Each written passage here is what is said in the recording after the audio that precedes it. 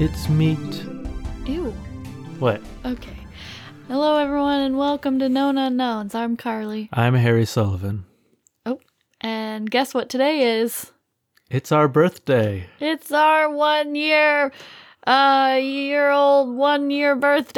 The podcast is 1 year old. Aww. It's still a little baby, but it's a bigger one. It's a baby. But yeah, it's a bigger one. Isn't that exciting? Actually, I don't know how podcasts age. It might be like 10 in podcast years, for all I know. That's true. How long do podcasts usually last? I don't know. It's a good question. All right, well, we're a year old now. The podcast is 1 in human years. Yeah, 1 in human years. So thank you all for sticking around with us for 1 whole year if you've been here the whole time. And if not, welcome. I hope you stay for another year. For the next year. Stay for Tell 1 us year. when you started listening, and we will celebrate the 1 year anniversary of when you started listening to the podcast. When that time comes. Yeah. Anyone who tells us, yeah, I'll celebrate the 1 year anniversary of when you started listening. Yeah.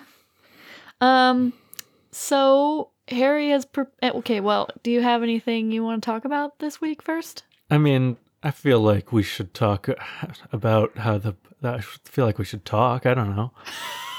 What do you we've come a long way, haven't we, in the past year? So much has changed. So much has happened. Yeah. All right.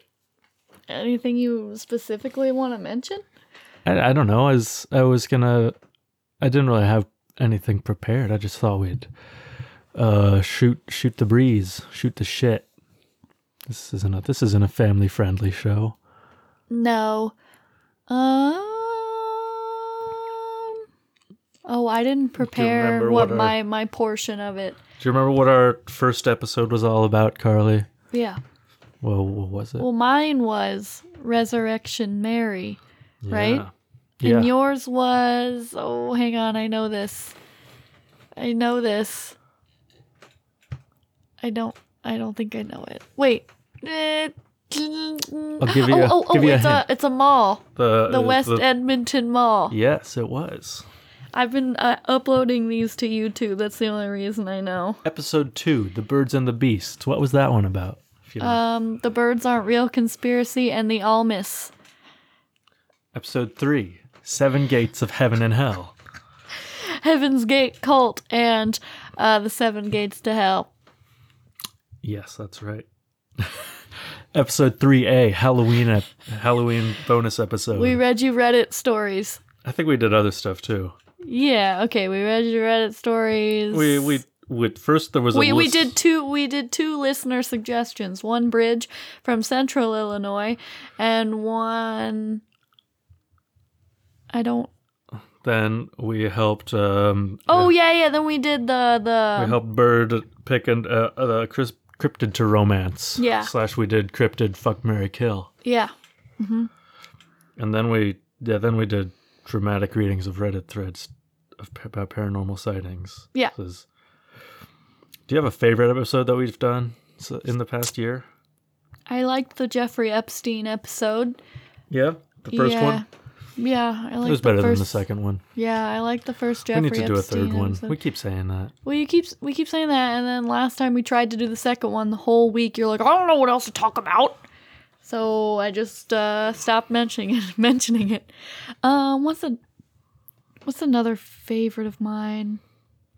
I thought There's been a couple recent ones, I think. More recent ones in the past couple months that have been really good. Oh, yeah? But then I think there was a couple weeks in there where they were really bad. And we were like recently, I think we were both really tired and we were like, all right, let's just get this over with. So we've had some good ones and some really bad ones. Has the magic been lost, Carly? Shut up.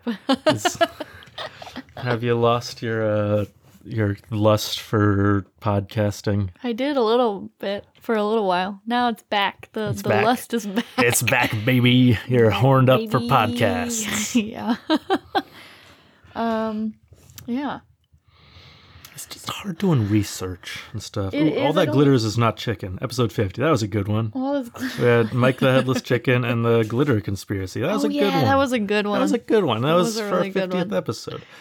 Curiously, our 50th, our 1 year anniversary episode is not our 52nd episode because we released like 2 at the beginning to like pre-launch or something, and then our 3rd one was the first one that we released on a Thursday. Because we recorded 2 episodes and we're like, we'll put them up and see when they get like approved by all the platforms and stuff, and then when they are, we'll officially launch it. Yeah, I remember that. We wanted to have a couple done Yeah, before we. because we were excited to start a new venture. It was fun. I'm happy we're still doing it. Yeah, me too. I didn't know how long he's gonna last. I didn't know if we would get through a year. Here's to one more year. Here's to one more year. Yeah. And we'll reevaluate in a year. I enjoy doing it still. I enjoy doing it too. Sometimes it's really difficult to actually research the topic for a week. We should have done every other week, realistically. But then I know that I would have like procrastinated and just not you're done gonna anything procrastinate either. and do it all the day of or day before. Either way, When I do my research more than like the day of, like before the day of, it seems to go better. Bless you. thank you. So do you want to get into it? Harry has something special for his topic this week. Yeah, I didn't do the regular thing. I'm sure it's We something. were trying to find something special to do. I didn't do my special portion because I thought we weren't doing it anymore. That's okay. Okay. Mine's a regular topic. I think Harry's people will is fun. appreciate that. I think they come to this podcast for something in particular. Maybe they'll hate what I'm doing and say, Maybe. I come here for 2 well-researched stories about 2 specific topics of paranormal, weird interest.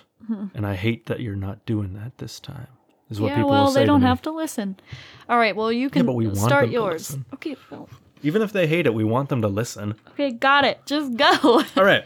So, over the past year, we've researched our share of we've looked into conspiracy theories and stuff. We know about them a lot. Yeah. And so I have prepared to test Carly's knowledge, a little quiz on some conspiracy theories that we haven't done, that we have right? not talked about yet Okay. on the podcast. Some of them we have not talked about because we just haven't gotten to them. Some of them because they do not exist. And So- some of them are, I don't know, it's sort of, I don't know, some of them straddle the line between conspiracy theory versus urban legend and stuff, but it's, that. So my options are Okay, so your options. So what I'm gonna do is I'm going to describe a conspiracy theory to you, and you're gonna have to tell me whether it is. name and what it is. If it has a name, I will probably give you the name. I'll just give you like a short description, like a Okay. sentence of what the conspiracy theory is. You will tell me if this is a true like conspiracy, that there's like actual evidence. It is like a typical person could reasonably say that this is a true thing that happened. Okay. Like a real Like what's an example of a deception. conspiracy? Okay. This chair is very squeaky today. I know. We need to get a new chair in here. Yeah, well, This we is a do. squeaky chair. Yeah, I agree. It is a squeaky chair. Okay, so give me an example of a conspiracy. So like that's a good question. What's something we've talked about that was like a real conspiracy? Like Operation Gladio, I guess, where like there actually are like US and CIA like funded and directed like far right actors, or were in Italy. Did we talk about Yeah, that? we talked about it a little bit. It wasn't a great thing. Sorry, let me bring up a list and see if what we've talked about that that is like Okay, never. I think they get it. What's it? Yeah, okay, like an now actual- what? Okay, what's a actual conspiracy thing. theory? And then a then? conspiracy theory is like, like the flat earth thing that like people it's a real thing that like people believe in and are pissed about, like or maybe not Or the necessarily. birds aren't Or real. birds aren't real. It's kind of like it's a- wacky. Like it's not it's arguable how serious everyone is about it, but it's like it's an existing like thing that people talks about. And the third option is I just made it up. / Fake news. Yeah. That's what I'm gonna call it. Fake news. Fake news, or I either made it up or I am the only person who believes in it. Okay, so I'm gonna call them hairy Hairy conspiracies. conspiracies. They're Okay. either totally made up by me / they were totally made up by me and I actually somewhat believe it. I'm gonna call them level. hairspiracies. Hairspiracies. Okay, so the options are true fact. No. Okay. It's conspiracy Conspiracy. theory, and hairspiracy. theory, hairspiracy. Okay. Yeah. All right. We all know that, okay, conspiracy means true fact. Yeah, conspiracy is like it's Conspiracy a real... theory is debatable. Right. Mm-hmm. And then hairspiracy is fake. Right. Or Fake. fake as yet. So I've just got like, oh my god. Are you going to talk about the real ones a little more after you I'll explain give it a to little me a bit. little more? I'll give some details. I'll give you some bullet points on them. Okay. I Before have, or like- after, I guess. After. I don't want to give it away. If I give you too much information, it'll make it easier for you. All right. Throw them at me. All right. Okay. So, I've got about 13 questions here. Oh, good. All right. We're So- going to learn about a lot. Number 1. Chuck E. Cheese recycles uneaten pizza slices and uses them to reassemble quote-unquote new pizzas that they then reserve. Okay, I've heard of this. You have? So I know it's either a conspiracy theory or a conspiracy. I know Chuck E. Cheese says that they don't. That it's just the weirdness shit, like they hand roll the dough so the Yeah. pieces are weirder shapes. So I'm going to go conspiracy theory on this one. That's what I put as well. Theory. That, yeah. It was Good, like- now we can have a discussion on this because I know what this one is. I saw Yeah. it on Twitter. So what do you... I'm so going to be good at this game. What do you think... I mean, yeah, so that was a thing in 2019 where, like, I guess YouTube people mostly, and a couple, like, Twitter people, I think, also, were, like, trying to push that. I mean, if you look at the pizzas, Mm-hmm.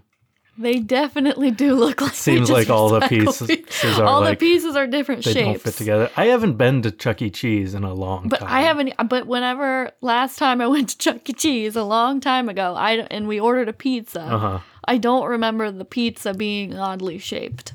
Okay. So I don't know. I think some could. But Interesting. how do you recycle? Don't they just sell full pizzas? Well, the idea is like if people like leave part of a pizza on the table, they don't eat all of it, Oh, and then they shit. take the leftover pieces from that to put them back together. Oh, I don't. Like combine old pizzas that are like combine half-eaten pizzas. I don't think they do that. Yeah, I don't either. I don't think so. But some of the shapes of the pizzas are weird. I've seen. I think it would Unless be people are doing it themselves to make a point. it'd be a but- cool like serving thing to do where like you just you slice up a full pizza and then you just like rearrange all the pieces so they like fit together weird. That'd be kind of that would look that'd be an interesting way of serving pizza. If I But had then people would start thinking, oh, they recycle pizza. or you do it somewhat out in the open. In a non-COVID era, I'd eat recycled pizza for half off. 75% off, so I wouldn't do it half off. But I would eat recycled, reheated pizza. Why waste it? I'd eat it. I guess, yeah. I don't think I'd pay for it. All right, well, if they gave it to me for free, I'd eat recycled pizza. I don't have many Someone should eat standards. it. Yeah. All right. Anything else about that I don't know. theory? That's all I had on that one. Really. All right. I don't know. I didn't really. Hit me with the next one. Okay. Theory number 2. Most biodegradable eco glitter is exactly the same as regular glitter. Just has a different name on it. They just No, that's a hairspiracy. We talked about this. I recently, okay, hang on. Let me give you my explanation of why I think it's a hairspiracy. Okay. This is Harry's own conspiracy that he truly believes. And I'm positive that it's a hairspiracy because I recently told him what eco glitter was, and he heard. I watch soap making videos, and they use eco glitter because it's biodegradable, and it's good for. It's not bad for the environment because it doesn't just stay. Not as bad. Okay, whatever. And so it's biodegradable glitter, so it's called eco glitter. And I told him about it, and he goes, I don't think that's real. So he and then he was like, are you sure that's not just the same thing as regular glitter? Or how does that work? Is it plastic or does it dissolve? So I'm going to say he doesn't buy it, and it's a hairspiracy. What's the answer? Yeah, I'll give you a point for that one. You're right. I did admit that's not a real conspiracy, but I did look into it some. And there's from earlier this month in The Guardian, there's a report where researchers at Cambridge University were looking at like the effects of biodegradable glitter versus regular glitter on like river ecosystems, and that they cause the exact same amount of ecological damage. Because why would you tell me that? That makes me really sad. Yeah. Did you have to ruin eco glitter for me? I mean, I don't know. I mean, I bet it's better. It eventually decomposes. Yeah. Although one other thing they found is that biodegradable cellulose-based glitter has an additional negative impact over regular glitter. Are you serious? In that it encouraged the growth of an invasive species, the New Zealand mud snail. But snails are cuties. They are cuties. Oh, that's okay. That's really disappointing to hear. I'm gonna write to all of my soap making YouTubers that I watch, not fellow. I don't make soap. That eco glitter is just as bad as regular glitter. I mean, this is just it. I don't want to say it's definitively just as bad and stuff. This is one study, and there's a big issue in academia with people not redoing studies. Basically, that's how you like determine whether they are okay. Well, I don't blame the soap makers who use it. I'm pretty sure it's mainly soap makers and like crafters. Yeah, and like people use like body glitter, stuff like body products. I feel like they just see eco glitter and that it's environmentally friendly, and then they buy it and then they use it because they think, oh, it's pretty and it's okay to use. Because it's like, so it's I don't blame them. Yeah, I know. It's just that it's still little bits of plastic that are going into the water supply and such. Well, I didn't know that. Yeah, I know. But I mean, I don't know. I'll send you the link and you can read it for yourself. All right. Okay, you really need to get a new chair. This one is like extra squeaky today. Do you want me to go now and get a new one? Should you? Do you think you should? It's really we can pause if you want. No, just wait. Okay, I'll try not to rock around. All right.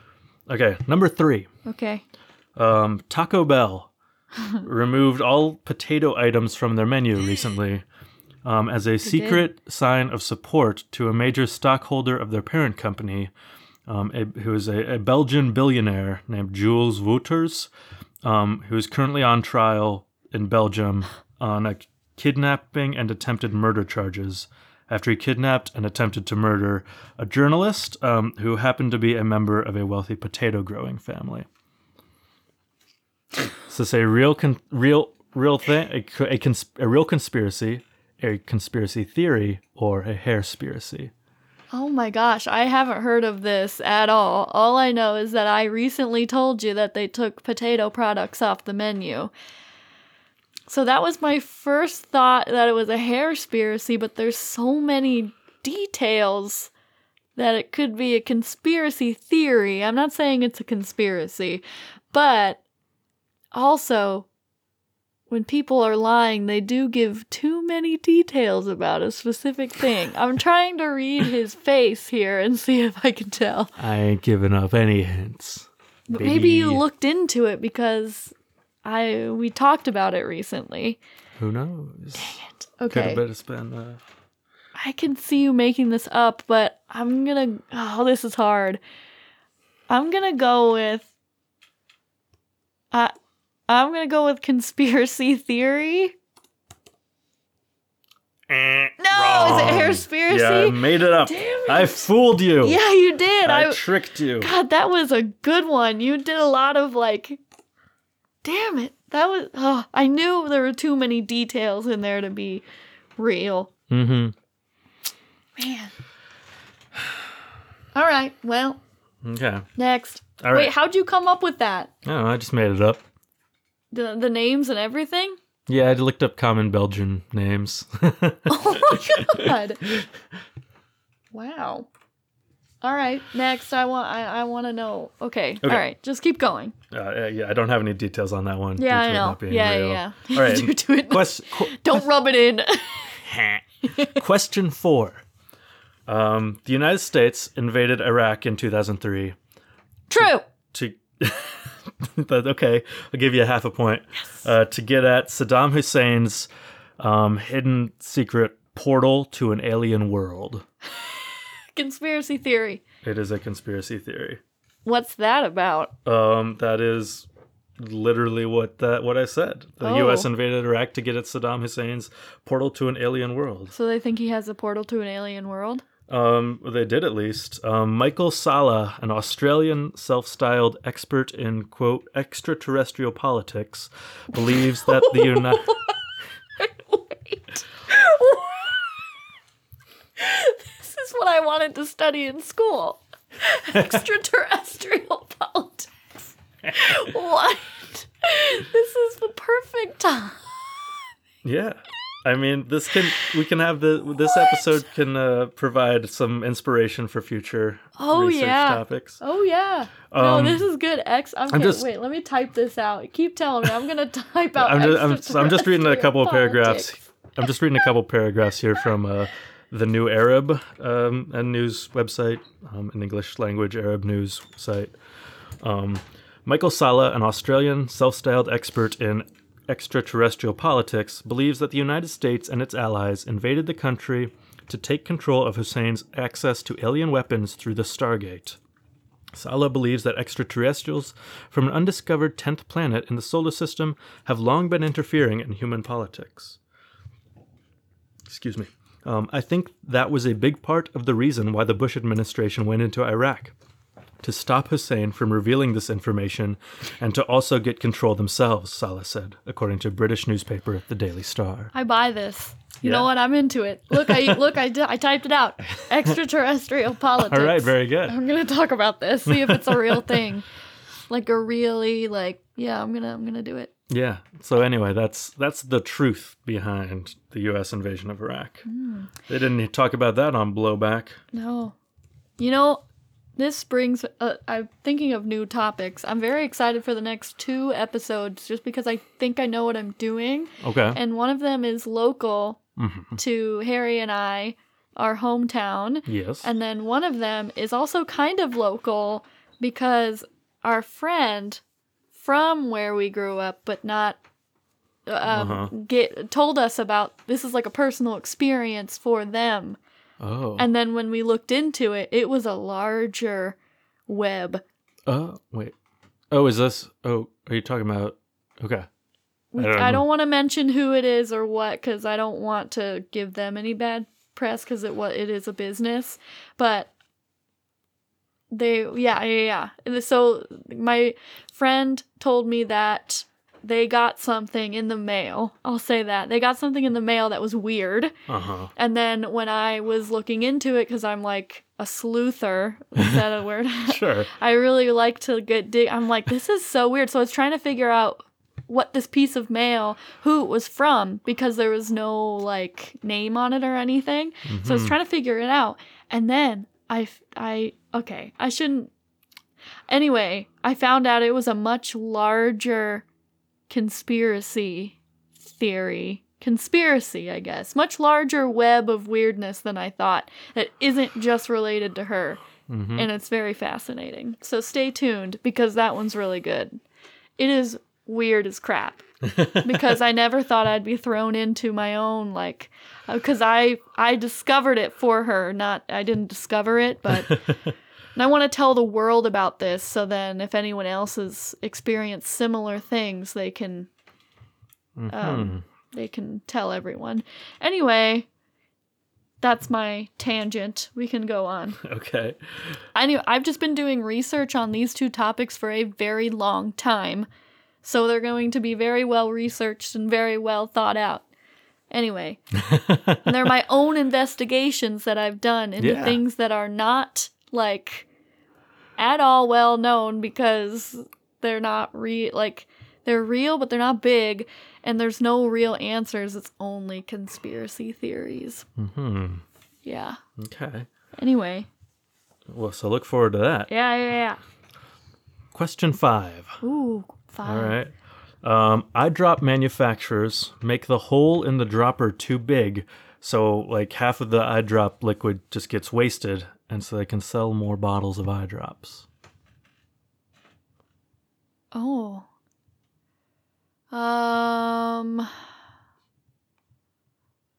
That's tough. I'm gonna say, so eyedrop containers. Yeah, they make the hole too big that the dropper like too big, so it makes too big of drops, so that you get way more than you need on your eye. So it even tells you like 2 to 3 drops, but really you're putting like 5 or 6 in there because they're too big. I guess so. Yeah. Are they telling you like to put too much in your eye as well? I would guess so. Yeah. Okay, I'm gonna say conspiracy.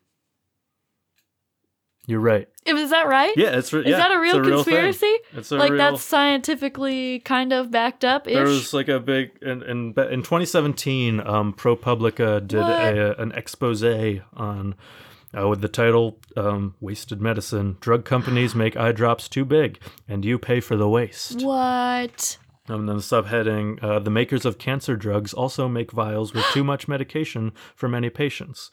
The excess drugs are tossed in the trash. Whoa. Another reason healthcare costs are so high. That's insane. I was also looking at... I actually didn't know that.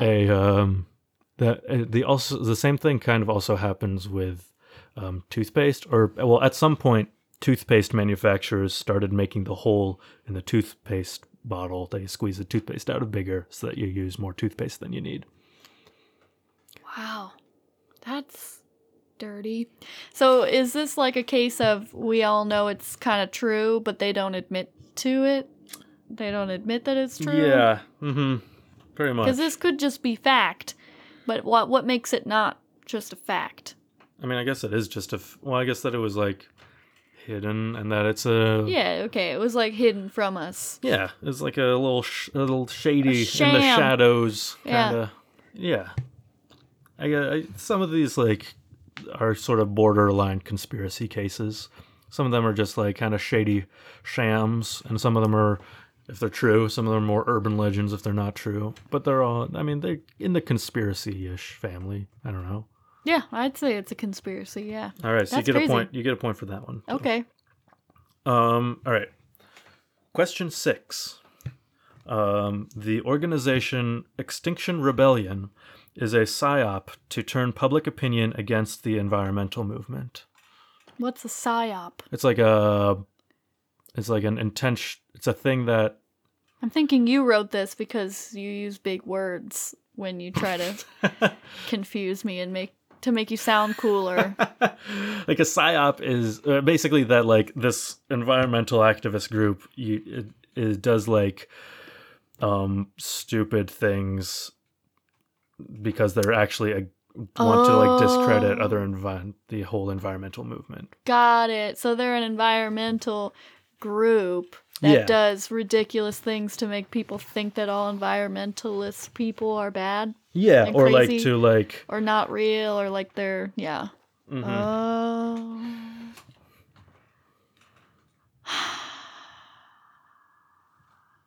I want to say hairspiracy, but I'm not. I'm going to go with... I feel like this could have some weight to it, though. Like, there could be some... I'm going to say conspiracy theory. Okay. I'll give you a point. It's sort of Is it a conspiracy? no. It's more of a. It's a like a. It's on the. It's a sort of a hairspiracy, sort of a conspiracy theory. Wait, it's a hairspiracy. No, it does seem to be other people who also believe this. There's not like a big like. So I was when I said Yeah, I pretty want to much. say hairspiracy, but I'm gonna say conspiracy theory. I was like, right. It seems like there's not It's like in a between one. yeah. It doesn't seem like anyone has published like a grand unified theory of Extinction Rebellion conspiracy, but like everyone's like this group is. A lot of people are like the motives of this group are unclear and they seem shady. What do and, they like, do? That makes They're environmental groups. they started in the UK, but they are. I don't necessarily think that they're 100% like trying to discredit the environmental movement, but they definitely want to make sure that any environmental activism doesn't go in a very much too left way.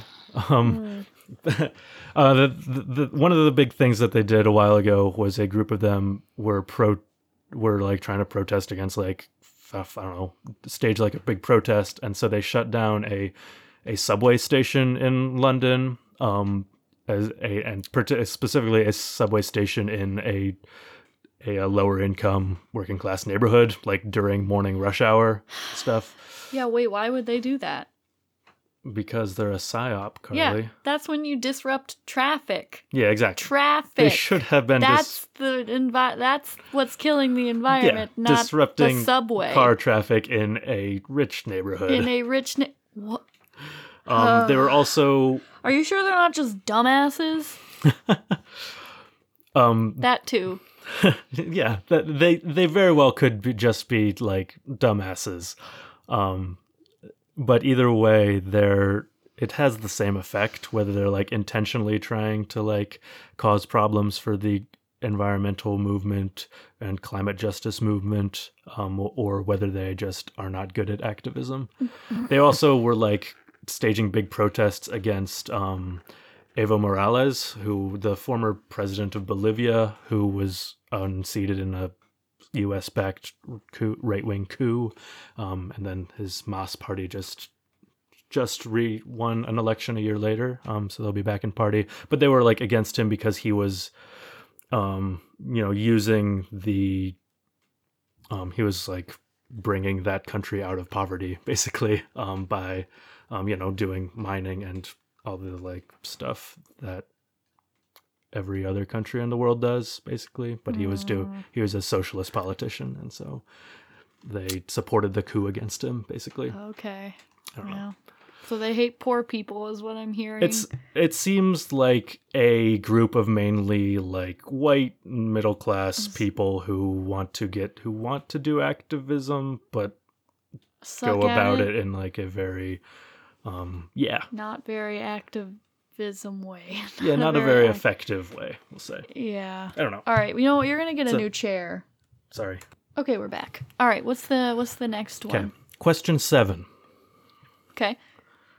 We think that we are living in the year 2020 AD, but actually it is currently the year 1723.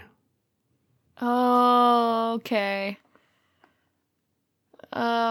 Is there anything else you want to say to me about this, or is that it? Okay, how about that's it? I will go with conspiracy theory. I'm gonna say, I don't know. I actually, yeah. I'm gonna say conspiracy theory. Okay. And yeah, and you're right about that. It seems like a Bible thing, but maybe not. It's religion associated. Yeah, it seems religious, like a religious thing. So it's the phantom time hypothesis, which this. I think I could get on board with this only because how can we know what year it is? Let's be real. I'm gonna start a new conspiracy theory. Okay, just continue. So it hypothesizes a conspiracy by the Holy Roman Emperor Otto III, Pope Sylvester II, and possibly the Byzantine Emperor Constantine VII, to fabricate the Anno Domini dating system retrospectively, so like basically add 297 years into history that never happened, like during the Middle Ages. Wait, so they added a bunch of years to this time? Yeah, so basically it was they wanted to be in the year 1000 AD so that they would have a special place in history. Basically, they were the big rulers in 1000 AD, the Pope, the Holy Roman Emperor, and possibly the Byzantine Emperor, because that's an auspicious time. So they went in and they changed. They declared basically that it was now the year 1000 or whatever, or it was going to be soon. So it's more of a conspiracy then. People actually did this? No, they did not. It's just this theory. People think that's what happened. This is the theory, yeah. That they that the Middle Ages didn't happen. Basically, that they didn't happen, that's and why that people are, and so we're not actually in. I was very confused about what you're saying. So, yes, people think. All right, yeah, made up a bunch of years. So now we're in 2020, but we're not. It's how, because in European history, there's not a lot of recorded history. Not a lot happened in history between, I don't know, in between 614 and 911 AD, basically. You know what? I can get on board with this. And so they added in 297. They just said,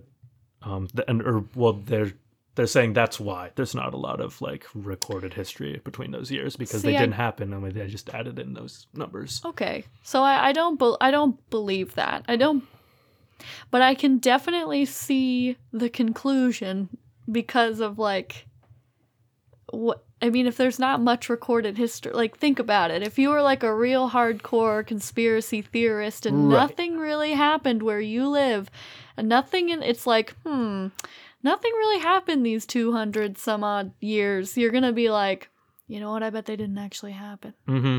I mean, the thing is, a lot did happen, just not in Europe. Well, yeah, that's what I'm saying. If not much happened that you were learning about in school, because you learn about your own stuff. If you're only learning about everyone else's stuff, it's going to be like, I don't think this existed. Yeah. I mean, Charlemagne, the emperor, did take over a lot of Europe during that time. He's a major historical figure, but if you forget about him, it makes sense. Yeah, I mean, it's not real, but I can definitely I like the I like the idea. Okay, so you got a point. You got a point for that one. I'm doing good at this. You are. You're doing well. Question 8. Okay. The movie Jaws was in part funded by the oil industry to tamp down on outcry over the ecological impact of offshore drilling. Oh. Okay, wait. Wait, can you repeat it? The movie Jaws was in part funded by the oil and gas industry to tamp down on outcry over the ecological impact of offshore drilling. They didn't want people. They were ramping up offshore drilling. It was the 70s. There was the green environmental movement was picking up steam. They didn't want people to get too on board with being pissed off at the oil industry and them wrecking the oceans. So they're like, the ocean's scary. There are dangerous sharks in it that don't want to kill you. Oh.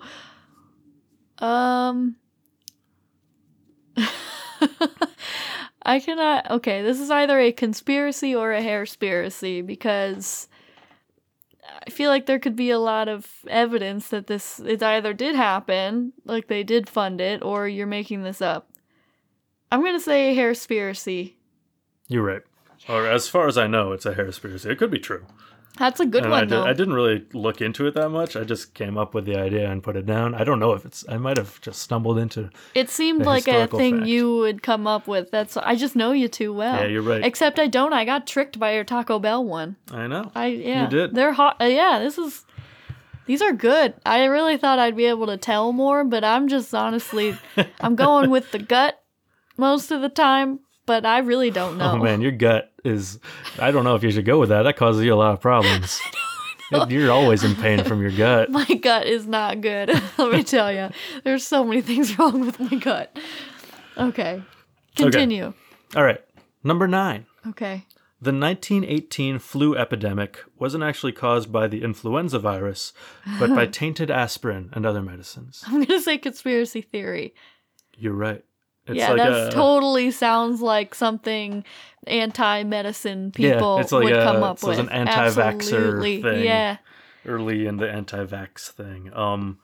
It's loose. There's like a very loose connection to the truth where during that time they were using very large doses of aspirin to like treat the virus, very dangerous by current standards that probably caused a lot of people to die, like extra deaths, not a huge number, but right. like, yeah, okay. It was the influenza actually was was killing people. Yeah. But a few more people died because they didn't know how to treat them properly. Because they gave them too much medicine. Too much medicine. See, I understand being skeptical to a point about what you are putting in your body, just because it can be like, especially newer things, and like, I don't know, like being cautious, I'll say, about what you're putting in your body and how much, especially medicine-wise. But anti-vaxxers can go to hell. Like, come on. Yeah. And like people who think that the influence, like, that's ridiculous. But I also don't think you should be like, I will take any medicine, anytime, anywhere, any place, however much you want me to take, doc.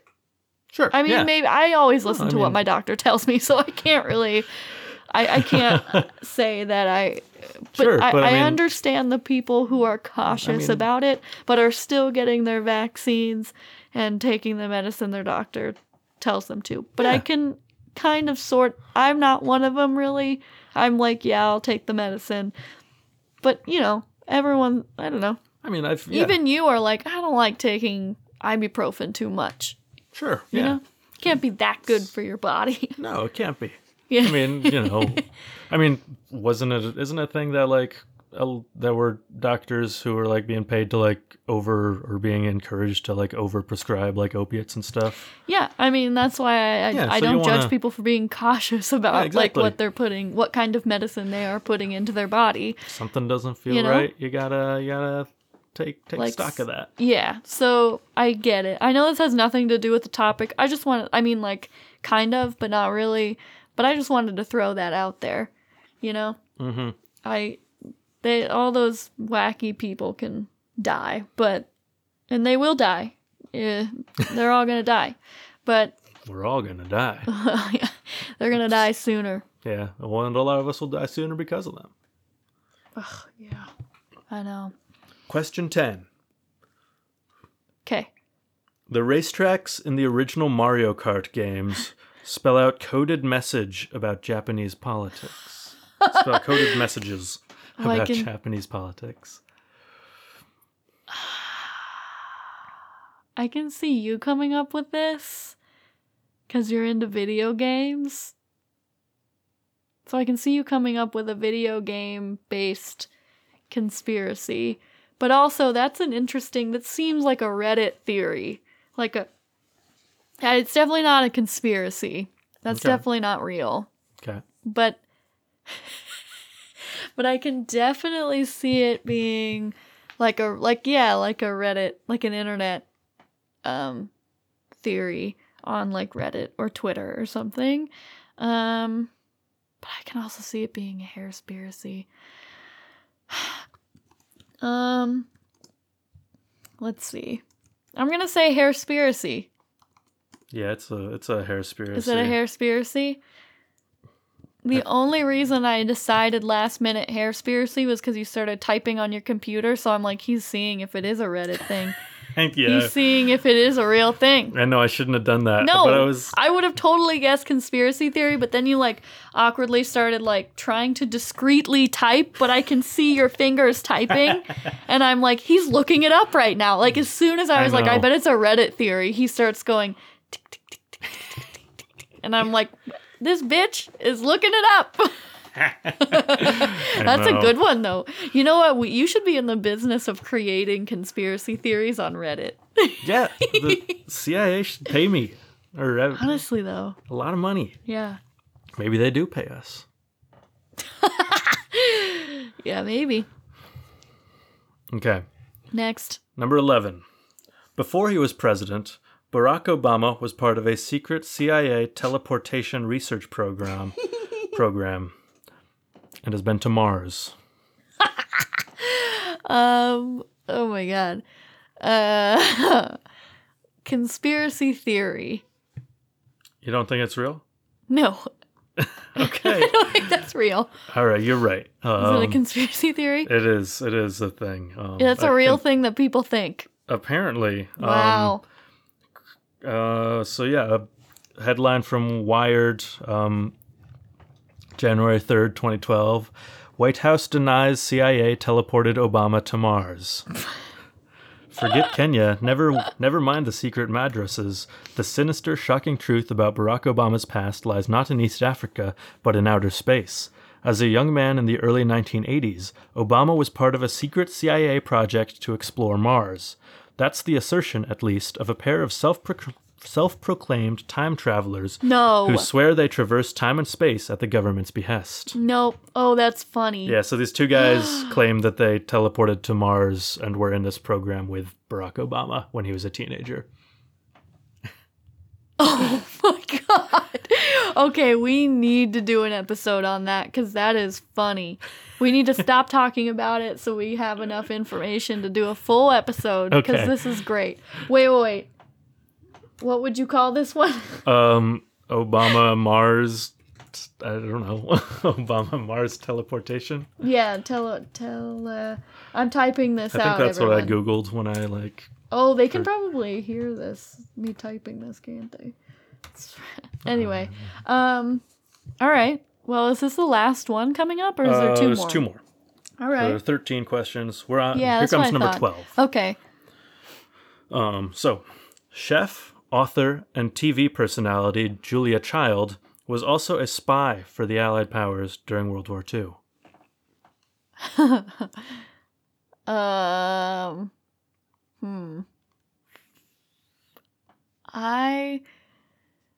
man. I'm gonna say.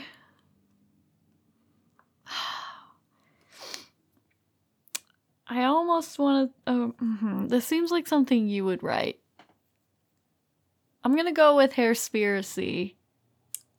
No, is it conspiracy Wrong. theory? It's pretty much true. What? Okay, my first gut reaction was conspiracy theory, and then I went with Hairspiracy. But so I was completely off on that one. So this is a conspiracy. Yeah, or like just like a fact, I guess. So before conspiracy she started like going like culinary classes and stuff in 1948 when her husband got transferred to work in the Paris information office or whatever. Yeah. But before that, before she was like into cooking and stuff, she worked in the OSS, which was the precursor to the CIA, the Office of Strategic Services. Sometime she started off as like a clerk, like a typist person, and she would just like type up thousands of like names on little white note cards. And then she was in China, basically, where she was the head of like a department, and she was like handling all kinds of like top secret stuff. During her time in Ceylon, Julia handled highly classified papers that dealt with the invasion of the Malay Peninsula. Julia was fascinated with the work, even when there were moments of danger. What? This is cool. Yeah, she was like This is a cool lady. What? Yeah, no, She's she a is. cool lady. Yeah, Julia was sent overseas, worked in Ceylon, present-day Sri Lanka, and Kunming, China. During these last 2 years in the OSS, Julia served as chief of the OSS registry. Julia, having top security clearances, knew every incoming and outgoing message that passed throughout her office, as her registry was serving all the intelligence branches. Well, I can see why. Didn't she just start cooking because she got really bored? Yeah, pretty much. I can see why she was bored after she was done with that job. Yeah, she and her husband were both basically spies. That is awesome. I'm not quite sure like how much in the CIA.gov article about her. It doesn't like say that she was like out like doing wiretaps and stuff, and like. But she still. was like she was in charge of at least an office where lots of spies worked. That's really cool. Mm-hmm. No, that's cool. I had no idea. Yeah. No, it's legit. Sweet. All right. Well, that was awesome. Mm-hmm. What's the last question? Number 13. Let's see.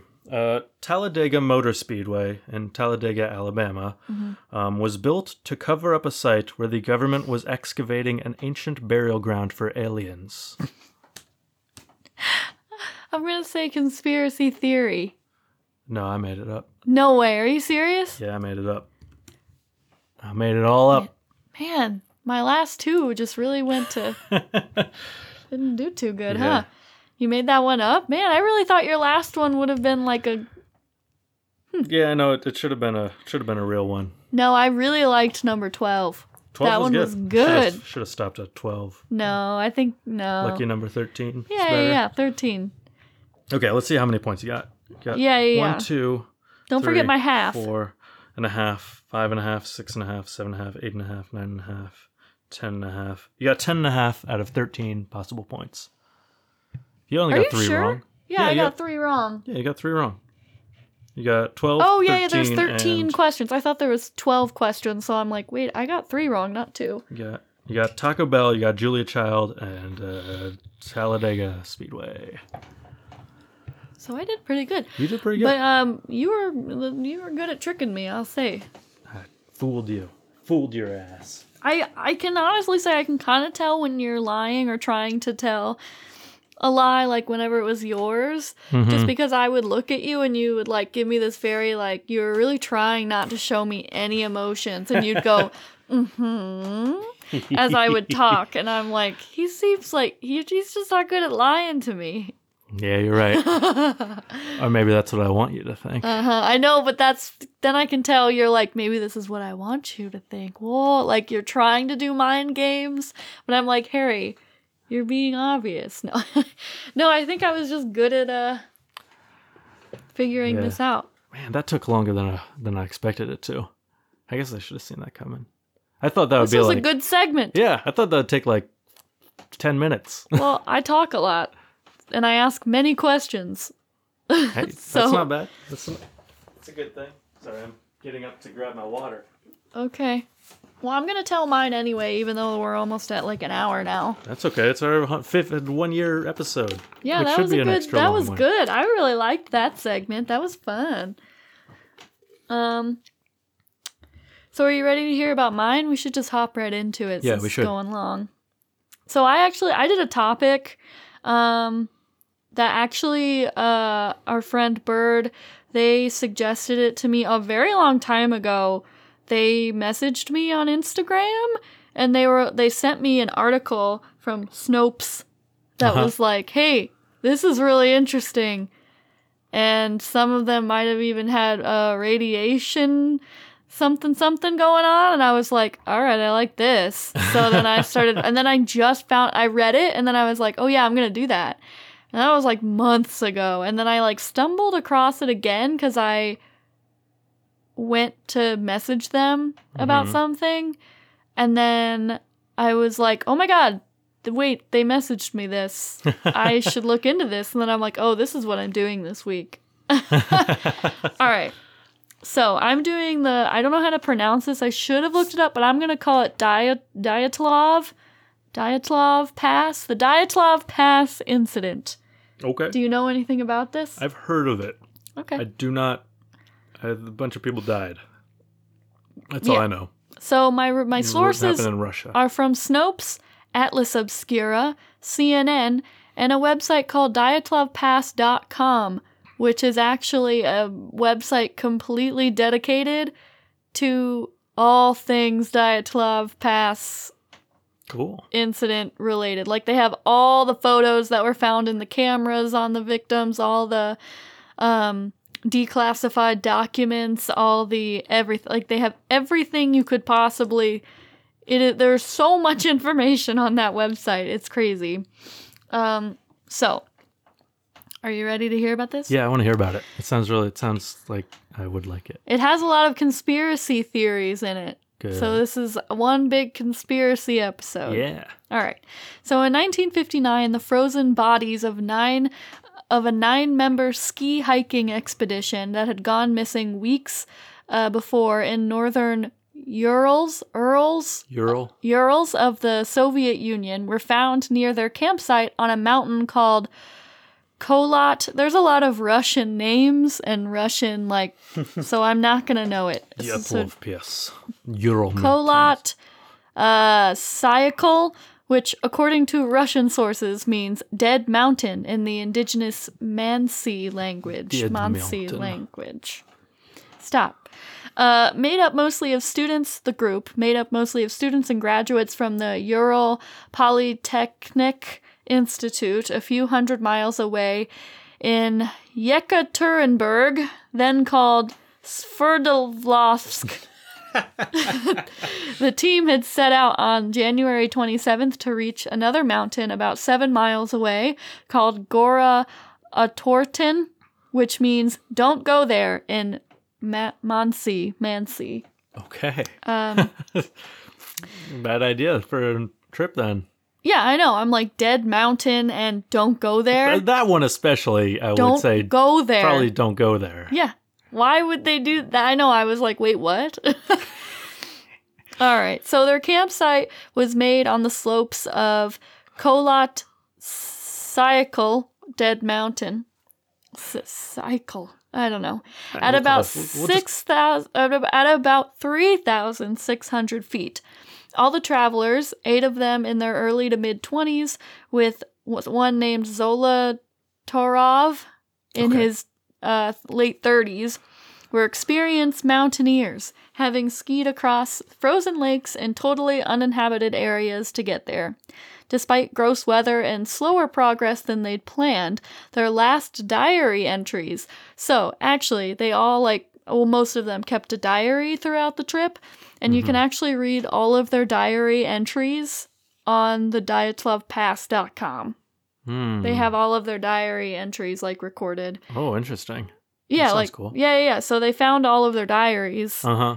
And so you can read all of their diary entries. Okay. On this website. I take it their diary entries are pretty interesting. Or are they? Yeah, I don't know. I read some of them. They're interesting, yeah. Okay. Wait. Okay, where was I? Okay, so their last diary entries reflected high spirits. Oh, even though it wasn't going as planned, but they seemed to be pretty happy. Yeah, sure. They even, I thought this was cute. They produced a little newspaper about the trip that they called the Evening Ortaten. And they gave it, when they were writing the newspaper, one of the headlines was, "From now on, we know that the snowmen exist." It goes to say, quote, "They can be met in the northern Urals next to Otorten Mountain."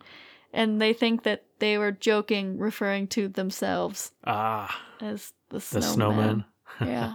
I thought it was cute. Anyway, so police and military investigators charged with solving the case were baffled by what they found. Oh boy. So they were found just dead. Their frozen bodies were found. Frozen dead. Yeah. The skiers' tent. So this is interesting, and it'll kind of come back up later. I don't know. This one is just an interesting. All the little details are weird. Okay. You think there's a normal, a reasonable explanation, and you're gonna be like, yeah, it's obviously this. But then if you look at all the weird details, it's like, but why did these things happen? And so, the skiers' tent had been sliced open, from the inside. From the inside. Okay. And hurriedly abandoned. Their belongings were still inside, but the skiers weren't. So the placement and condition of their bodies, some found as far as 1.5 kilometers, almost a mile, from the tent, and buried under 4 meters of snow. So I'll explain to you a little more about the incident and how they were found, I guess. Okay. So 6 of the skiers died of hypothermia, and 3 died of injuries. Okay. They died separately. 2 of them were found under a cedar tree near the remains of a fire, while Okay. 3 others were found in intervals of hundreds of feet from the tree, and 4 more were in a ravine another 250 feet away. Okay. The 2 under the tree had burned hands. Oh. The 4 in the ravine weren't found until May 4th, 3 months after the incident. So 5 of them were initially found, and then 4 of them, I believe there was 9 of them, 4 of them were found like 3 months later after the snow had like melted or something. So, Ludmila Dubinini's foot was wrapped in a piece of Yuri Krivonichenko's pants. So one of the girl's foot was wrapped in a piece of another member's pants. Okay. While Semyon Zolotarov was found wearing Dubinina's hat and coat.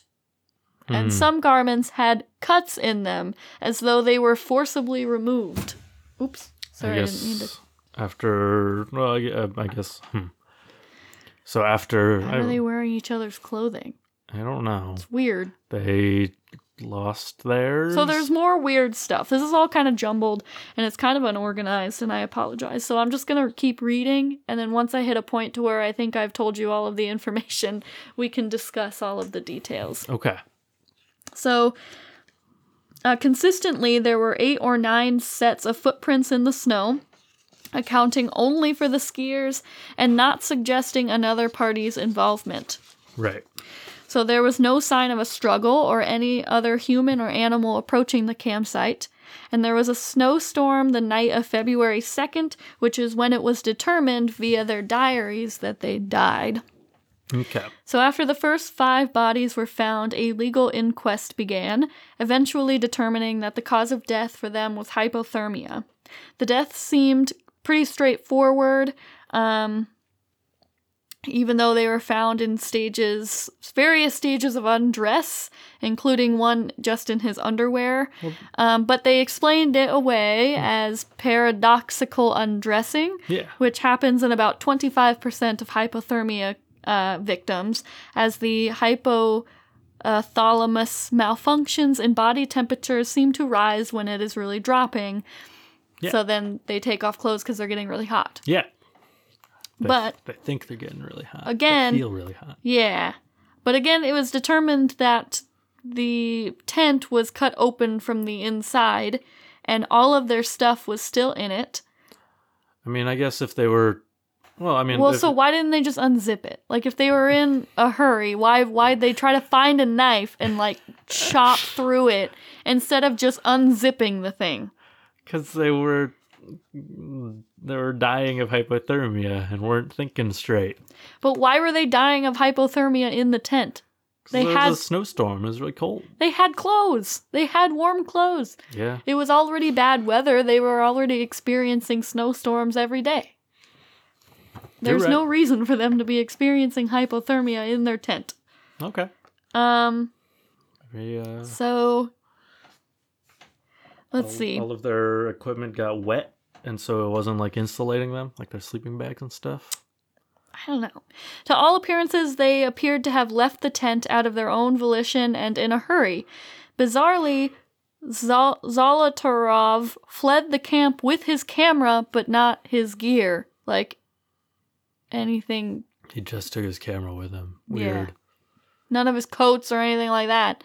And also, if he's in a hurry, why the camera? He's doing paradoxical undressing. What does he need the camera for? So, as well, Rustem Slobodin, who, along with Dyatlov and Zina Kolmogorova, seemed to have died in a pose indicating that they were trying to return to the tent. They had a small... Okay, this guy, Rustem Slobodin, had a small crack in his skull, but it was ruled that the elements were what killed him, not the fracture. No external wounds were discovered. Okay. Like, okay. So the 4 bodies in the ravine that were found later were found and examined. What of them? So both Dubinina and Zolotarev had fractured ribs, Okay. while Nikolai had a major skull fracture. One of the investigators compared the force required to injure a human so severely to that of a car crash. The injuries were absolutely not caused by force exerted by another human being. Okay. Once again, no soft tissue damage was observed, as though the skiers' bodies were crushed by pressure. When Dubinini was found to be missing... Okay, so Dubinini was found missing her tongue. Oh. Okay. The theory of another party's possible involvement arose again. Could the injuries have happened because they fell into the ravine? But Maybe. well, there was no soft tissue damage. No. So like they weren't like there was no like bruising and stuff or like No, she just didn't have a tongue. and her they all rib, had I think, broken. So like it's not like she didn't fall into the ravine and like bite off her tongue because she would have had like bruises and scrapes. They never found the tongue either. It's just gone. I guess the melting snow washed it away, or someone took it. But there was absolutely no indication of other people having been nearby, apart from the other travelers in the Dyatlov's group. Not even the native Mansi people, who sometimes were known to inhabit the area. And so a lot of these theories seem pretty racist to me. Some of because a lot of people think it was like the Mansi people who did it, or even though there's no indication that people were around, the Mansi people definitely took this woman's tongue just for fun. And I'm like, what? Like, it's just very, I'm like, but there was no... Right. I think they're just trying to... A lot of the theories are trying to blame the indigenous peoples that live there. So it sounds like... So I'm trying not to include that. I'm just trying to say that people thought that maybe someone else did the tongue, but not even the indigenous people who live there were known. Like, there was no indication that they were there. Yeah. So I'm saying that they had nothing to do with it. Probably. Some theories say that they do, but I'm not going to go into those because I just think they're racist. There's no evidence to it. They just want to make them out to be like these savages. Like savages, yeah. So the tongue wasn't the only thing missing from the woman. The soft tissue around the woman's eyes, eyebrows, nose bridge, upper lip, and cheekbone were also missing. It was missing. It was just gone. Okay. Not to mention the eyes themselves. And her eyes. Okay. Could Could that have been eaten by an animal or something? Maybe, but wouldn't you be able to tell that it was like eaten by something? I guess so. I mean, if it doesn't go into any more detail, then it's hard to say whether that's because there is no more detail or because they're just omitting details. That's true. So, the most baffling and final fact I have for you about this crime scene, I think, or maybe not crime scene, but the scene, is some of the skiers' clothing was found to contain significant levels of radiation. Oh. That is my paper rustling, because I whipped it. Significant levels of radiation. Why? I guess that's why they felt hot. They were taking their clothes off. Isn't that crazy, though? Yeah. Like, it's interesting. So just remember that when you think, I'm pretty sure I know what this is, because it all seems like, oh yeah, that makes sense. But then if you add up all the little details... Yeah. Right now, okay, so putting aside the radiation thing, my thought is, before we get into that, they were in the tent, someone like went kind of crazy. Someone lost it for some reason. They cut the tent open, and they ran out, and then other people chased after them. Oh, this is a good theory, actually. This isn't one of the... And well, so, it kind of is. But... And that's how they all ended up out of the tent, like in various levels of dress and undress and at different distances from the tent. They were running after someone, or maybe more than one person, and they were someone was already kind of crazy or was hypothermic, and other people became hypothermic while they were trying to get the other person back. This is a good theory. But No, this is a good theory. that doesn't explain how their clothes got irradiated. Yeah. So that's a good theory. I think when you hear the very final theory, you're going to agree with that one. Okay.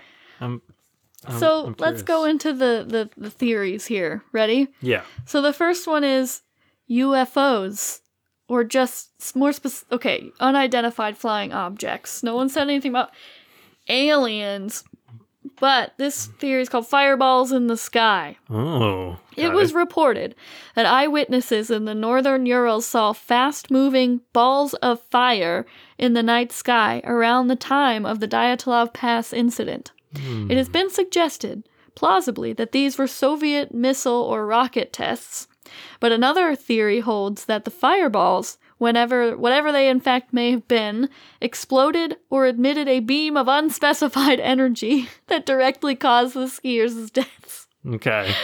The theory was proposed 31 years after the fact by one of the original investigators on the case. Okay. A former public prosecutor named Lev Ivanov, but Ivanov's fireball theory presupposes that the reported sightings match up with the actual date of the incident of February 2nd, an assumption that has been challenged by another author, Russian mountaineer Evgeny Bayanov, who says he found no verifiable reports of unidentified flying objects in the Urals on those dates. Before Ivanov's 1990 article came out, the predominant explanations for the Dyatlov deaths focused on straightforward natural causes, or secret government activity, such as a military or KGB operation the skiers unknowingly stumbled upon. Right. Despite the declassification and release of the case files in the intervening years, the original documents did little to resolve lingering questions and in fact only seemed to prompt further outlandish speculation.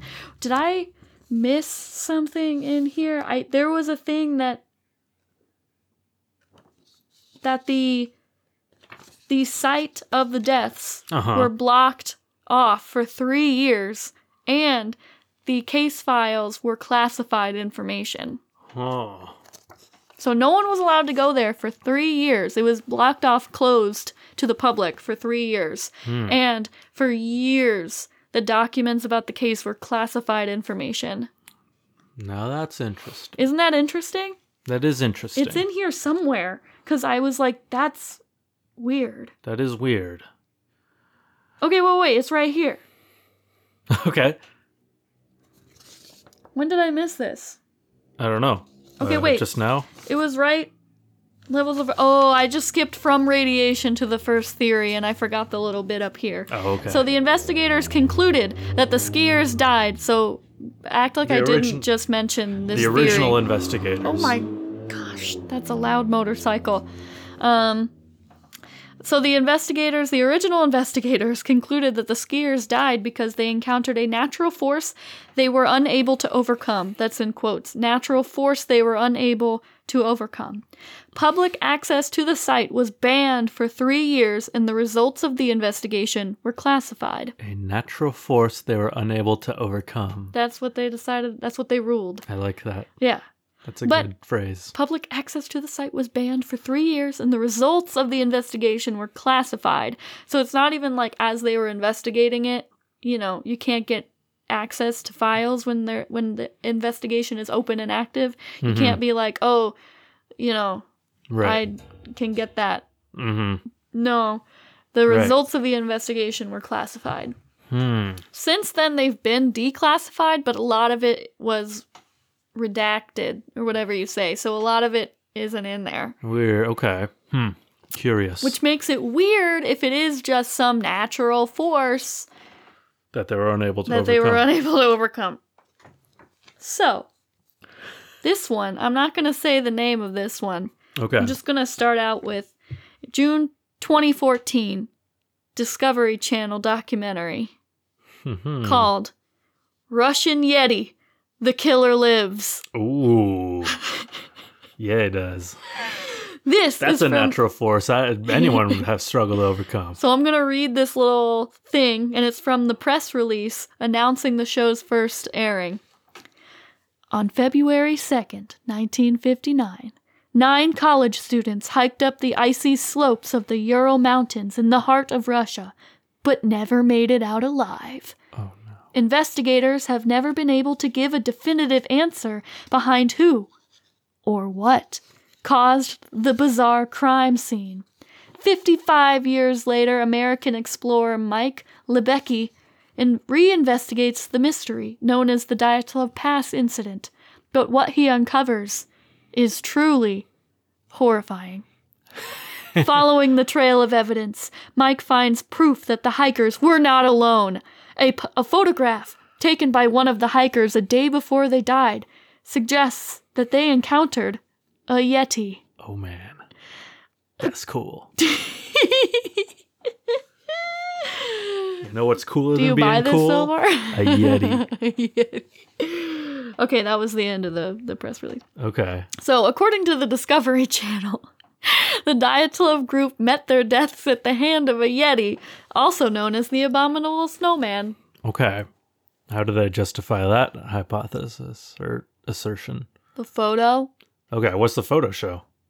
this thing, like, it looks like a man. Okay. It was on Twitter. I'll show it to you later. Show it to me. I'll show it to you later. You Okay, want to show see it to me now? later. No, you can show it later. No, I'll find it. I'd like to see it. Yeah, I know. I'm going to find it. Just keep talking while I try to find this. Okay. I know where it's at. I just got to find it in here. Okay. What are you thinking so far? Okay. So, other than I should have gone with the most obvious what people believe it is theory first. So maybe I'll read that next. You can do that one last. Okay. I think that's a good way to end. So as the UFOs, if there were like some kind of UFO or flaming ball of fire in the sky, that could be the thing that like freaked the initial person or persons out, that they cut themselves out of the tent in a hurry. They're like, oh no, the tent's on fire or something. I gotta get out of here. And so that's why they left the tent in a hurry. That could be the reason. So I'm actually just gonna go with the most like popular theories, but then there's a huge list of theories on the dyatlovpass.com. See all these. Don't look at them. Just look at the general. Okay, there's a bunch of them. All right, ready? This is the photo that they posted on Twitter. Yeah, I've seen that photo before. Yeah. Doesn't it just look like a guy? Yeah, that's just a dude. That's just a dude. But that's their explanation. Oh, there's another explanation though. So it has long been rumored that the Yeti inhabits the wilds of Siberia and the Ural Mountains to the west. The show's host Mike Lebecki said the Dyatlov Pass incident proves they're real. He says, Lebecki, the guy who made the documentary, quote, "When I found out that one of the students was missing a tongue, immediately I knew this was not caused by an avalanche. Something ripped out the tongue of this woman. That something," Lebecki concluded, "could only have been a Yeti." People bite their tongues off all the time. I mean, not all the time, but like, come on. And then he presented this photo as evidence. All right. Isn't that ridiculous? Yeah. I was like, no. No. So this next theory is interesting. They've all been interesting so far. Yeah, well, this one's cool. Maybe This one's the infrasound hypothesis, which I think you might be on board with because it seems to generate the same kind of like crazy. Since your first theory was like one of them went crazy or they went insane. I was just looking up something about infrasound the other day. Really? Yeah. I had never heard of it until I looked this up. Yeah. Author Donnie Eicher proposed in his 2013 book, Dead Mountain, The Untold True Story of the Dyatlov Pass Incident, that the skiers may have been driven to hysteria by infrasound waves caused by a weather phenomenon known as Kármán vortex street. Hmm. So, in simplest terms, a Kármán vortex street is an oscillating pattern that emerges when a fluid or gas, in this instant wind, flows around a suitably shaped object, in this instant the mountain. When they occur on such a large scale, these wind patterns can theoretically generate very low frequency sound waves that have been blamed for harmful physiological and psychological symptoms in human beings. According to a 2001 review of the medical literature by the National Institute of Environmental Health Sciences, such symptoms range from annoyance to fatigue to nausea. Interesting. So the infrasound is real. Mm-hmm. I think it's something you can't hear, Yeah. but your body registers that it's a sound. Like, you can't hear it because our human ears can only register a certain tone. It's sound that's too low of a frequency. Too low of frequency, but then your body is like kind of registering that you're feeling it, hearing it. You're hearing it, but vibrations, I guess. So Eichar argues that just such a phenomenon might have occurred under extremely high wind conditions on Kholat Syakhl the night of the incident. The resulting bombardment of the skiers by infrasound waves induced severe panic and caused to flee the safety of the tent and meet their deaths. The opposite of ultrasound. Infrasound is a type of vibration in the air which has a frequency so low that it cannot be picked up by the human ear. But a succession of studies has shown that it can have marked effects on the human body, including loss of sleep, shortness of breath, and extreme dread. Eichar, backed by scientists at the National Oceanic and Atmospheric Administration in the U.S., believes that the combination of the effects on infrasound, the deafening noise of tornadoes, and the claustrophobic pitch-black tent could unseat even the most steady-minded adventurer. That sounds pretty reasonable to me. I know, I think so too. Yeah. I think it sounds pretty reasonable. Like, kind of far-fetched, but not really. Like, I'm like, yeah. Yeah. It sounds like something maybe made them go insane. Yeah, it sounds unlikely, but possible. Yeah. It's more likely than the Yeti, I think. Yeah, I agree. Or the fireballs in the sky. Ooh, so this is a fun one. Ready? Yeah. This is a fun one. See, this is a long episode. This is a longer topic than I thought. That's okay. But this is fun. Okay. Okay. So, this one is about KGB agents. Okay. So, Alexei Rakitin, author of the book Dyatlov Pass, introduces this version of the story. This is what she hypothesizes. Okay.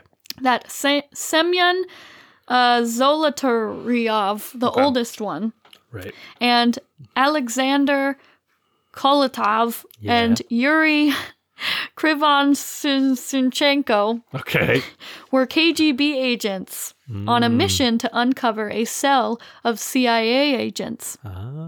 This is fun. Yeah. They were to deliver radioactive samples and then take photographs of the Americans. But something went wrong, and the CIA agents killed the group. According to this theory, 2 or more members of the Dyatlov group were hired by the KGB to deliver fake proof of radioactive tainted clothes. The rest of the group was probably unaware of the real purpose of their journey. Rakitin's version is one which is widely spread and now is quite logical in terms of explanation of the most mysterious issues. Radioactive clothes and uses of radiation detectors, gray foam on Doroshenko's face, absence of shoes and upper garments, at least one camera missing, etc.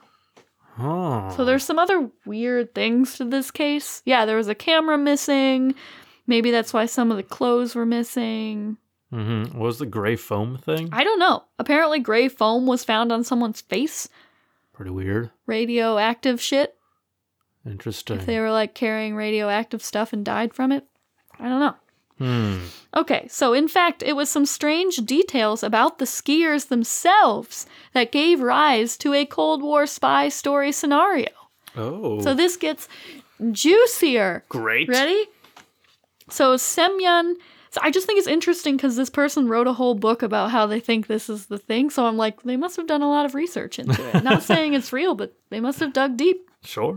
Anyway, Semyon Alexander, a 37-year-old bachelor and instructor at a different tour base, joined the group on the trip last minute. He was a veteran with years of combatant experience who fought for the NKVD and bore in a tattoo, quote, D-A, in all caps, DAERMMUAZUAYA. Until this day, the word remains untranslated into any known language. Archives of the Ural Polytechnic Institute revealed a remarkable detail about Alexander Kolevatov. Kolevatov, I don't know.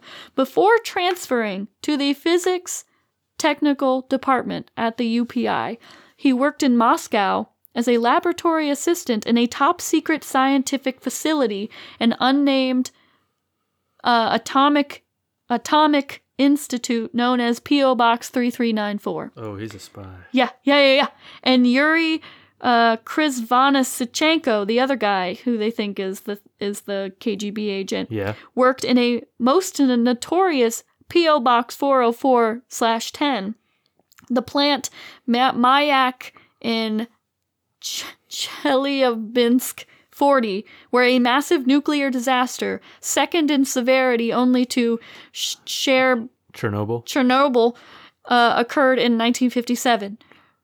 Researcher Alexei Rakitin is certain that this particular fellowship was not gathered by chance. They both worked in like weird atomic like energy or atomic labs. Research place. Yeah. That's interesting. The true objective of the ski trek, unbeknownst to the other 7 members, was to deliver radioactive samples to a group of agents of the CIA and take pictures of the spies. Maybe that's why the guy grabbed the camera on the way out. Right. He was going crazy or something, or he was like, I gotta get this camera. Yeah. I don't know. That's interesting. Maybe they met up with, maybe they did reach the spies and they just covered their tracks real good. Well, it's interesting. So what's interesting, what she pointed out was that there was even a radioactive test. They tested for stuff and they found radioactive shit. Yeah, that's what she if said. They're just researching, if it's just a bunch of hikers died of hypothermia, why are you doing radioactivity tests on stuff? And a camera was missing.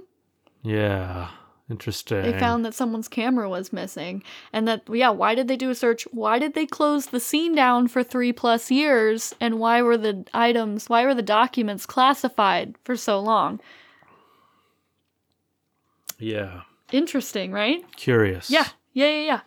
So the meeting took place on February 1st, but something went wrong, and the Americans realized that the trio was playing a double game. A conflict ensued, a fight, torture, and the brutal massacre of the entire group. Now, I don't know about that because there's no sign of struggle or anything, but I could see that this is the case. Mm-hmm. And then, this is good. I'm not done, but okay. I put the papers down because this is good. I can see them being spies, and then the avalanche hits, and the spies are like, fuck. And so the guy takes his camera to save it. He takes his camera because he's like, I gotta run away, but I also gotta get the evidence. Yeah. And then as the avalanche hits, everything tumbles, and then all the radioactive stuff goes everywhere. Yeah. And then the stuff was missing because the cops who came to the scene or whatever, or the agents that came to the scene, took the camera away, took the radioactive clothing off the bodies, took that away, and then that's what the public knows of they didn't have clothes on. They have the camera. There was a camera missing. They took all of that evidence in. Yeah. To keep secret because they knew of the mission or something. Or once they found out the mission wasn't complete, other spies went and cleaned up the job. Right. And cleaned up the evidence because they weren't found right away. Yeah, maybe, okay. could be like the reason they weren't. Maybe they had radioactive clothes that people weren't supposed to wear, but someone put them on, Oh, and shoot. so that like one of the other members in the group who didn't know about the mission, and they told them about. They are like, "You're not. You just don't wear those clothes," and then it came out that there was a spy thing going on. And there was a conflict there, and that's how they all. And that's how they all died. So they all like scattered and stuff. Scattered. They're all Oh, like- shoot. The spies. I really like this theory, and I kind of want to read this book. Yeah. Because it sounds far-fetched, but not really. There was Russian spy stuff is insane. Like, this could totally be a Russian spy mission. Yeah. I watch The Americans. I know what Russian spies do. What?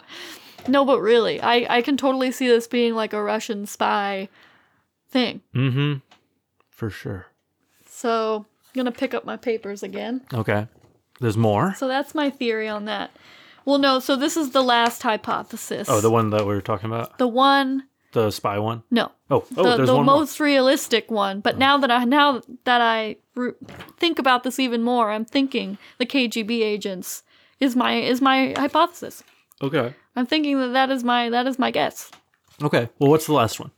The avalanche hypothesis. Okay. This is the boring one? Yeah, that most people think is real. All right. That's probably real. Avalanches are known to kill approximately 150 skiers, snowmobilers, and snowboarders worldwide every year, according to National Geographic. Okay. Moreover, the crushing weight of the 4 meters of snow under which the last 4 bodies in the Dyatlov group were found, possibly deposited there by an avalanche, could account for their internal injuries. According to the meteorological data compiled by Evgeny Bayanov, Yevgeny Boyanov. temperatures in the vicinity of the skiers' Koletskaya campsite dropped precipitously from minus 11 degrees Celsius to as low as minus 25 degrees Celsius on the night of February 1st, 1959. It's pretty cold. Yeah. Wind speeds are estimated to have reached between 8 and 16 meters per second. Wind gusts likely even higher. Without adequate protection, frostbite, hypothermia, and death are virtually guaranteed under such conditions, and within a very short period of time. Autopsy reports say the proximate cause of death of all but one of the Dyatlov victims, even those who suffered internal trauma, was hypothermia. Mm-hmm. An avalanche doesn't explain everything, like the radioactivity found on some of the bodies, for example. But that is the main theory, is that an avalanche or some sort of like snow thingy Yeah. A snow thing. hit them. Mm-hmm. And that's the force that was like, and so they heard this avalanche coming and they were like, oh shit, Yeah, we and gotta like get- ripped through time. their tents. But I'm like, why not just unzip the Maybe tent? the zipper got stuck. Yeah, maybe. Yeah. But they like ripped through the tent, and maybe one of them was just, I guess, I don't think they would have been just chilling in their underwear, but some of them just ran out with one shoe on and underwear.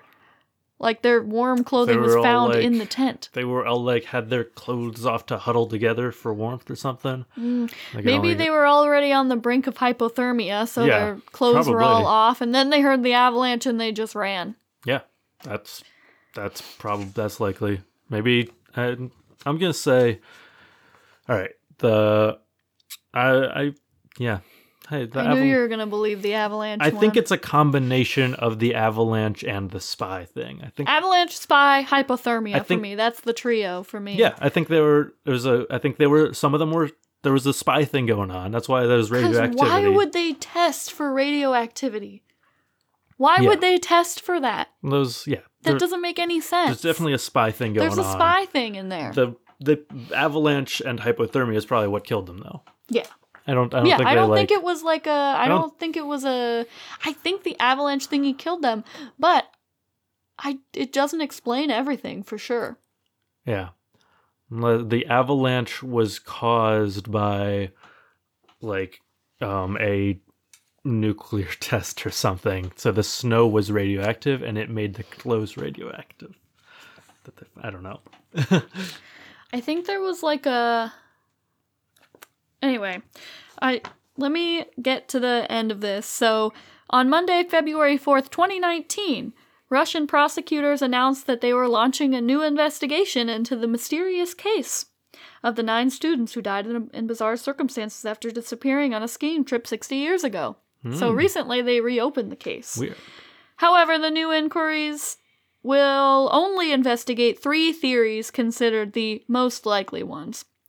Quote, all of them are somehow connected with a natural phenomena, said Alexander Kuranoy, the official representative of Russia's prosecutor general. Quote, crime is out of the question, he said, adding, quote, there is not a single proof, even an indirect one, to favor this criminal version. It was either an avalanche, a snow slab, or a hurricane.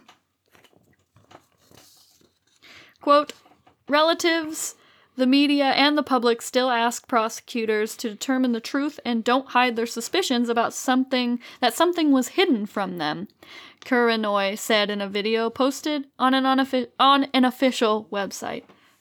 So even relatives are like, what are you hiding from us? Right. Is it really a snow slab? Come on.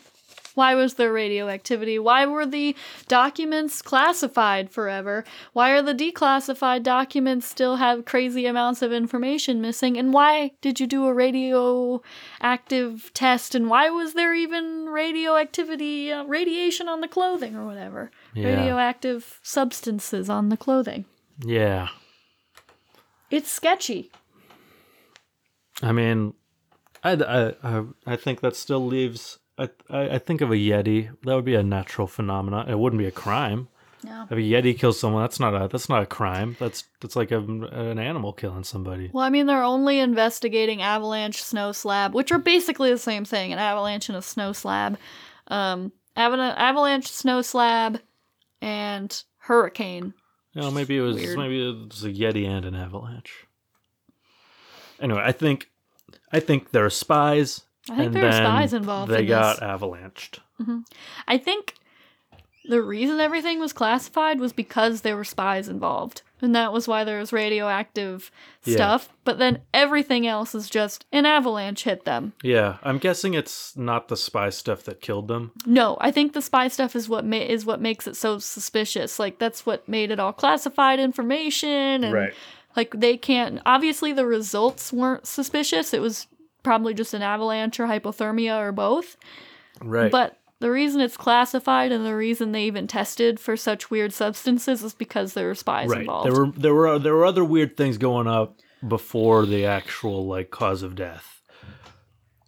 Like the actual cause of death was very typical like avalanche hypothermia thing. Like, so they're just reopening this case to like appease people. They know what the answer is most likely, but they know people are like, this is sketchy, but they're not actually investigating any of the sketchy parts of it.